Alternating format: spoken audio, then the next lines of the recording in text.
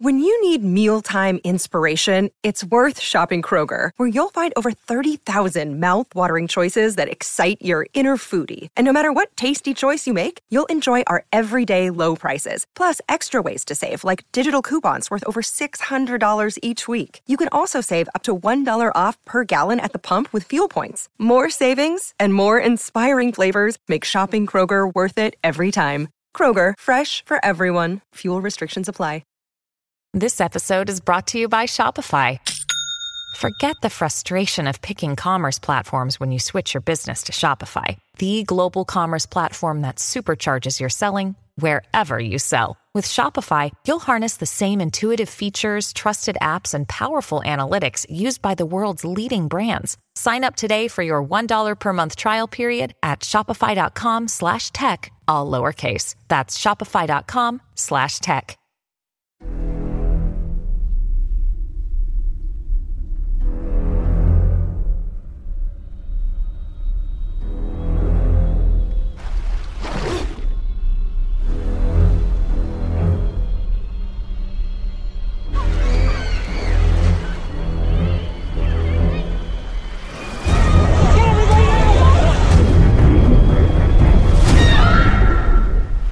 Shark, we've got a panic on our hands on the 4th of July. Shark!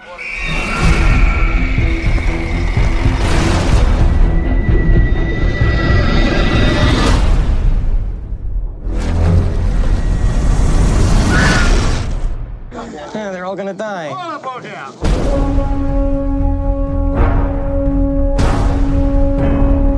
This shark, he's got lifeless eyes. Black eyes, like a doll's eyes.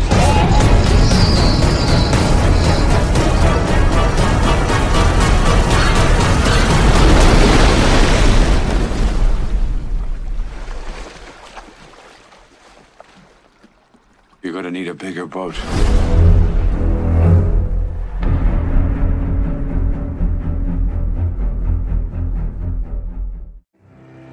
Widely considered among the greatest films ever made, Steven Spielberg's 1975 classic Jaws recently received the 3D treatment and will be released in the format in theaters this weekend. No, this is not Jaws 3D, the 1983 sequel that was viewed by audiences with cardboard glasses and received generally negative reviews. This is a new conversion of Spielberg's original, presented in 3D for the first time. The conversion work was accomplished at Stereo D, which was recently renamed SDFX. And joining me for today's podcast is Jeremy Carroll, who served as a stereographer on Jaws. His credits also include The Bad Guys and Free Guy.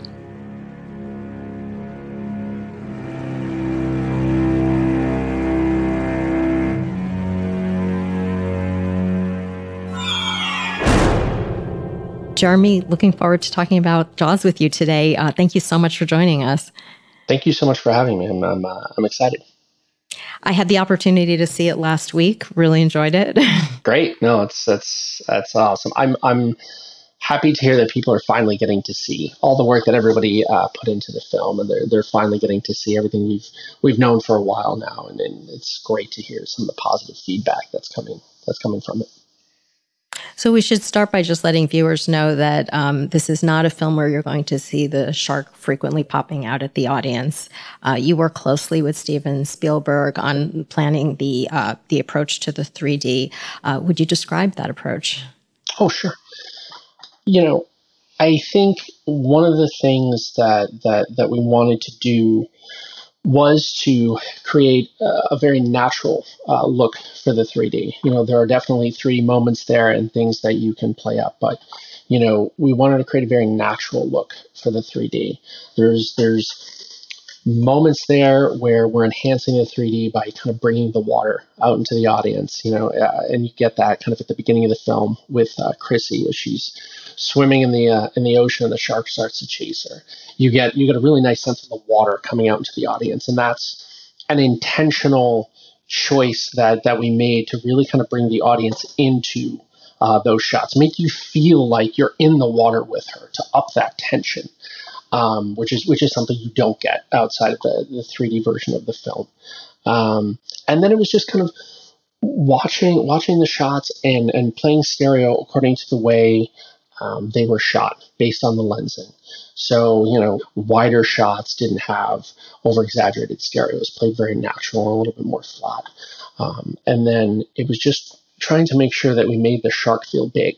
It was always about making the shark feel big and giving you that sense of scale and depth of the shark in the water. There's a lot of really wonderful scenes in the film where you can kind of really feel the shark underneath the water plane, but you can see all the details on top of the water, and you get a really nice sense of volume and scale of the shark. And again, it's something that you don't get in the 2D version of the film. So we can play up the stereo to make you feel like you're really in the water with the characters and the kids that are playing. And it gives you a really good sense of the point of view of the shark as he's kind of like swimming around, getting very close to their feet, but not quite touching. You get this really nice sense of tension that you can kind of create with the stereo, that he's so close, but not quite there. And I think it amplifies some of the tension in some of the scenes that the audience is going to see and experience. I thought you used it very effectively throughout the movie to amp up the tension. But one area that I did want to talk about in particular was just the shots of the boat out on the water for the final scenes. When we see this, at screenplane and then in the positive parallax behind the screen, and it just gives you this real sense of how small that boat is on this, vast open sea, and help is not coming, and they need a bigger boat. But I really thought it emphasized just how alone they were and the peril that they were in those scenes. Do you want to elaborate on that? Sure, and that and you explained it really, really well. On a lot of those wide shots, you want to be very careful with stereo to not overplay the stereo effect, because you can start to miniaturize objects. But you do want to give a sense on a lot of those wide shots that they are alone, because that is kind of the point of some of those shots, that they're alone out in the water and no help is coming.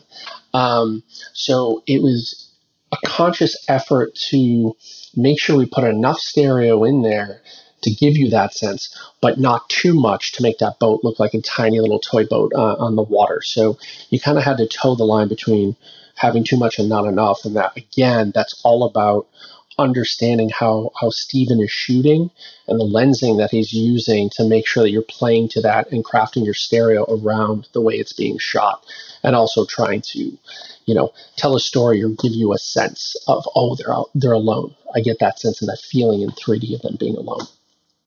Another shot I wanted to talk about was the scene in which you brought Robert Shaw's Quint out in front of the screen plane in a close-up for his USS Indianapolis monologue, which I thought was so effective. And, those of us who are enthusiastic about 3, we often talk about how, just the face can be such a powerful 3D shot.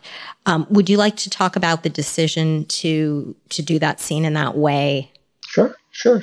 I think when you're talking about dramatic scenes, an audience tends to remember them a bit more. They're longer shots, they're more impactful, and crafting the stereo in a way that enhances that, and it doesn't take away from it, but adds to it, is an intentional choice that we make. I think a lot of people, the misconception might be that 3D is really only good for action films and things like that. And while it pairs nicely with those type of films, it does really work well for dramatic films and dramatic scenes if you do it right. So when you're talking about, Quint and the USS Indianapolis monologue, and even Miss Kittner, when she's talking about her son, with Brody, we made a choice to make sure that the faces and the details on the characters and on the scenes around them were sculpted very, very well. And we had a lot of detail in it. And we made sure, especially for the Indianapolis speech, that, Quint's face, you can feel his face. You can feel the volume and the shaping in his face and the detail in his hair, and the details in in the cabin. And we did that because we wanted to give a sense of you being there with them. These are very long shots, and if you craft the stereo in a way where it feels like you could almost reach out and touch that person, it brings the audience into that scene. It brings you into the scene with that character. And the audience also has time to look around on those shots. You've got time to kind of settle into the 3D. So they can be a challenge sometimes because you're there. You're staring at Quint for, sometimes 10 seconds, 20 seconds, or even longer for some of these shots. So the audience has time to kind of look around to notice the details in him and notice the details in the environment. So for shots like that, you really want to make sure that you kind of nail it, right? And especially with the subject matter and what's going on with the Indianapolis speech and the weight that has. We wanted to make sure that we didn't detract from that we brought the audience into that scene. So it looks like you're just kind of face to face with Quint as he's telling this story. So Jeremy, take us a little bit behind your creative workflow with Steven. How frequently did you talk? How frequently did he review the material? So myself and my partner, co-stereographer Nick Brown, we started the project doing a spotting session with Steven and the team at Amblin, Mark Graziano and the team there, to kind of watch the film in 2D and just talk about what we wanted to do. What Steven was looking for, what he was hoping to do in certain scenes, and what our thoughts were in terms of how to play the stereo. So we've worked on a number of films with Steven over the years, so we had a good sense as to how he likes to play stereo. But obviously this is Jaws. This is a different kind of beast, no pun intended. So we watched the film with him, kind of discuss philosophy as to how to play the stereo and how to keep scaling the shark, but create tension and give you that sense of the water in the audience, and how we could do that creatively. And then as once myself and my partner Nick got back and kind of compared notes and said, okay, this is kind of the philosophy, this is how we're going to approach the show. Then it was just kind of sending out that creative direction to the hundreds of artists that we have globally working for SDFX, and we get the material together and we would review the material kind of in context with audio in chunks with him, 20 minutes, 30 minutes at a time, just kind of playing it in context, watching it all together like a film. And he kind of give his feedback, and carry that through onto other shots and make those adjustments. I think we did, going back now, 5 reviews maybe in total. By the time we got to the end, we kind of presented it. It was like, all right, here's the film. Let's watch it. And we just kind of all watched it together, which is a wild just experience to sit there and watch it with Steven. But we just kind of watched it all together and took any kind of feedback or notes that he had and carried them through. So it was very much a collaborative experience with our internal teams and Steven and the Amblin team in terms of what they were kind of hoping to get out of this and what the intent was, and then obviously getting creative direction from Steven in terms of how he wanted to approach the film and certain sequences and scenes that he was really hoping to amp up the stereo for, and certain things to be mindful of, not miniaturizing the boat, or obviously the shark. So it was a really great experience. There have been, so many reports about how, making Jaws, back in the 70s was really challenging and the troubles they had with the shark. Were there any things that you had to do to compensate for those issues when you were doing this conversion? Oh, great question. No, I don't think so. I think, again, the big thing we always had to kind of remember, and you always want to remember in stereo, is just scale. Just not miniaturizing anything, just making sure that you're getting the sense from each shot of what you should. So, no, to be honest with you, there's nothing I can think of that we had to kind of compensate for in terms of the shooting. It was just always paying attention, making sure once you got to the second, third act of the film, just kind of three guys on the boat. You wanted to make sure you weren't miniaturizing it, but then kind of playing to the idea that they did need a bigger boat. So again, it's kind of that fine line. But no, there was nothing that I can remember that I considered for. It is Ryan here, and I have a question for you. What do you do when you win? Like, are you a fist pumper, a woohooer, a hand clapper, a high fiver? I kind of like the high five, but if you want to hone in on those winning moves, check out Chumba Casino. At ChumbaCasino.com, choose from hundreds of social casino-style games for your chance to redeem serious cash prizes. There are new game releases weekly, plus free daily bonuses, so don't wait. Start having the most fun ever at ChumbaCasino.com. No purchase necessary. VGW. Void where prohibited by law. See terms and conditions. 18+. For the uninitiated, do you want to just give a brief description of what is involved in converting a movie into the 3D realm? Hundreds and hundreds of very talented artists worldwide. It kind of, and its foundation, at least the way I kind of see it, it really relies on a very keen sense of observation and a strong foundation in art and fine art, to understand how objects are placed in a scene by looking kind of at a 2D plate and understanding how they're placed and how they're shaped.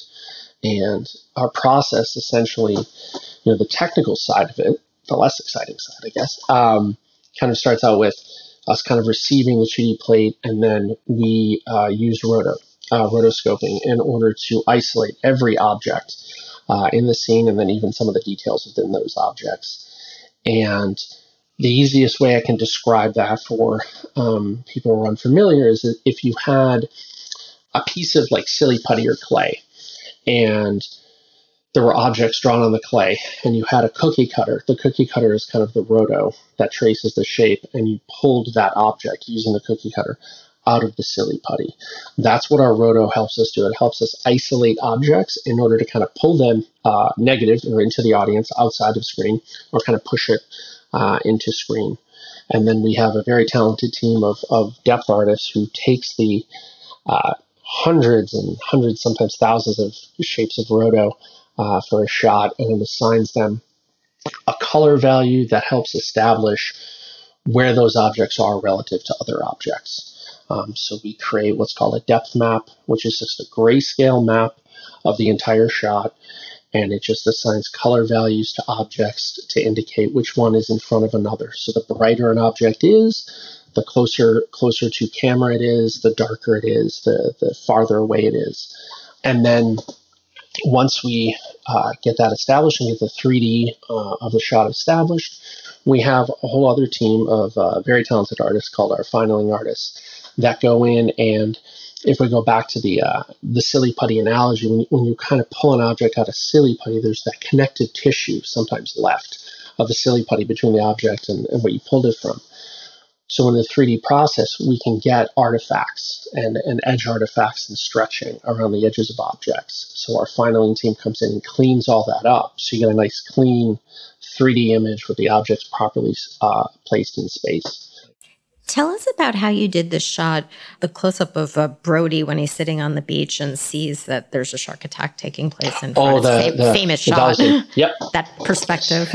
So that's obviously one of the most iconic shots in the film from a technical perspective and visually, obviously. So the approach to that was something we talked with Stephen about early on as we did our spotting session. And there's a couple of challenges there because it's such a unique shot in 2D with the way that the background kind of warps behind and Brody comes out and he kind of warps. You can play it more conservative from a stereo perspective, or you can kind of enhance it and push it farther. So what we did was we did a couple different versions, where our first version was, okay, we're going to play this a little bit more natural. We're going to play to just what the 2D is doing and not push it any farther than that. And then we did another version. I think we did probably 5 versions where each one just got incrementally more extreme. He would pull away from the background more and he'd get a lot more volume and expand out towards the audience. And then from there, we kind of pared it down to, I think, 2 or 3 versions where it's like, okay, here's what it should do. Here's a little bit more. And then we kind of looked at that and all agreed that, okay, let's push it a little farther. So then it was like, okay, let's now take the 3D and push it a bit farther to really enhance this shot. So it was all about finding the balance between playing up the shot but not playing it too much, but actually having fun with it in 3D and really getting that sense of him coming out and expanding towards us again to give a little bit of sense of tension and just pull that shot out from the rest of the shots, because that's the moment where he thinks, the Kintner boy is being attacked. So yeah, it was a really fun shot to work on and to kind of find, something that looks like really, let me step back. It was a really fun shot to work on and to see how far we can kind of push it without being too much. What was your favorite shot to work on in this project? Every one of them. I know it's a little. Just to work on the whole film was incredible. But there are a few shots that stand out to me, and they're not necessarily the shots that might stand out to others. I mean, obviously the set of shots where Quint is talking, about the Indianapolis, like those are just, to me, just beautiful shots. If you're looking around on the shot, and just the attention to detail that the artist played to those shots is incredible. One of my personal favorite shots is earlier in the film when I believe Brody and his son, they're out on the little dinghy and they get tipped over, and there's a guy that comes up in a little red boat and he's like, "You boys okay over there?" And he gets tipped over, and then there's a top-down wide of Bruce the shark on his side going towards the guys who's grabbing on the boat. And I've seen it so many times, so I noticed this stuff, but there was this wonderful sense of like the water plane and the depth in the water where the shark felt really kind of deep in the water, but massive. And he's just coming up to this guy, and it's just a very menacing shot. And I remember every time I saw it, just going, that's my favorite shot in the film. Like that's 100% my favorite shot in the film, because I like seeing that in 2D and then seeing it in 3D. It's a very different feel. And I think the 3D version, giving the scale to the shark and the depth in the water, really kind of pushes that shot over the edge to be a little bit more menacing than it is otherwise. Well, for our audience, Jeremy is actually wearing a T-shirt with Jaws on it. So I had to be in theme, and shark shorts. I just figured let's go with it. Yeah. For a lot of people, this could be the first time they're seeing this movie on a big screen. Yes, I think that's part of the excitement with it.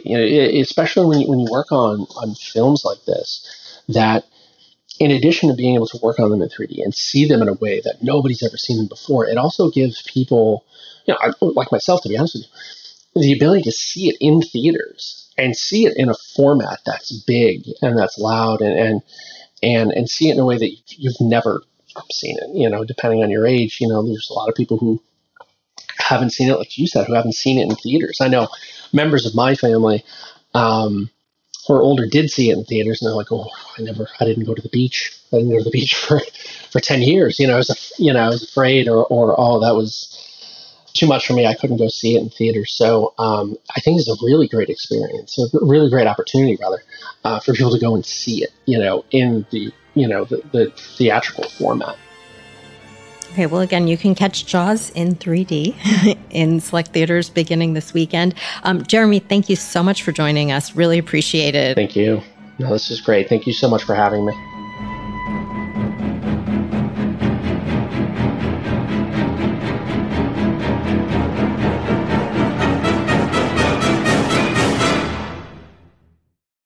Lucky Land Casino, asking people, what's the weirdest place you've gotten lucky? Lucky? In line at the deli, I guess? Aha, in my dentist's office. More than once, actually. Do I have to say? Yes, you do. In the car before my kids' PTA meeting. Really? Yes. Excuse me, what's the weirdest place you've gotten lucky? I never win and tell. Well, there you have it. You can get lucky anywhere, playing at LuckyLandSlots.com. Play for free right now. Are you feeling lucky? No purchase necessary. Void where prohibited by law. 18+. Terms and conditions apply. See website for details.